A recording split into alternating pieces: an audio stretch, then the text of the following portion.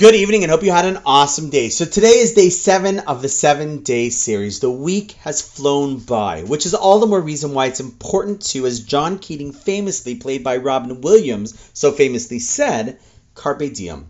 One must seize the day. Notice we don't say seize the week or the months or the years, but simply just take hold of and seize the opportunity and tremendous potential in a day. That's the key. Take each day as it comes, like we've been doing, because that is the only day you have to work with. You know, it's interesting. The tractate of Talmud that deals with Shabbos is called, as one would expect, Maseches Shabbos. And the tractate that deals with Rosh Hashanah is called, yep, you guessed it, Rosh Hashanah. The one for Sukkot, surprise, surprise, Sukkah. But the one that deals with Yom Kippur is called Yuma, which literally means the day. That's not by accident or simply the first word in the volume, because it's not. Rather, commentaries explain that this is the essence of Yom Kippur.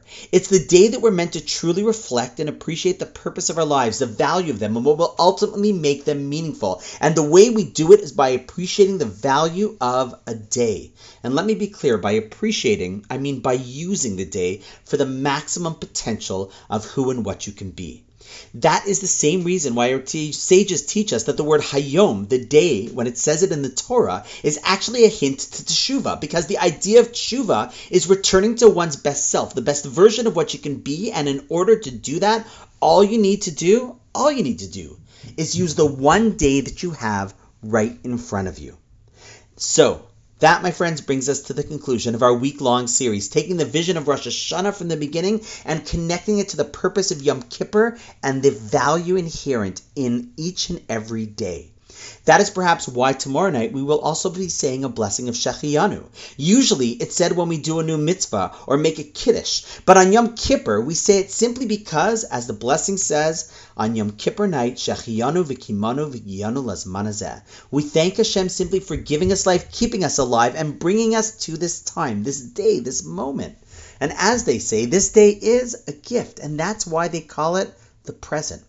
Okay, before we close, a small technical note. If you just signed up for the 7-Day Power Up Series WhatsApp group and want to continue on with our daily podcast WhatsApp group, you're welcome to join us. I'll put the link to that group in the notes because we'll be closing this one down. And you can continue on our journey of a little inspiration each day. I'll actually be sharing one more message tomorrow which relates to this 7-day series right before Yom Kippur.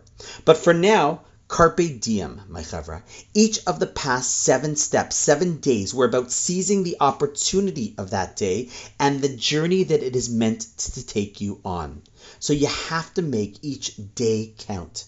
And on that note, wishing you a Gemar Chatima Tova. I hope you found the value in this particular series to achieve that, and wishing you an awesome night. And I look forward to seeing you tomorrow.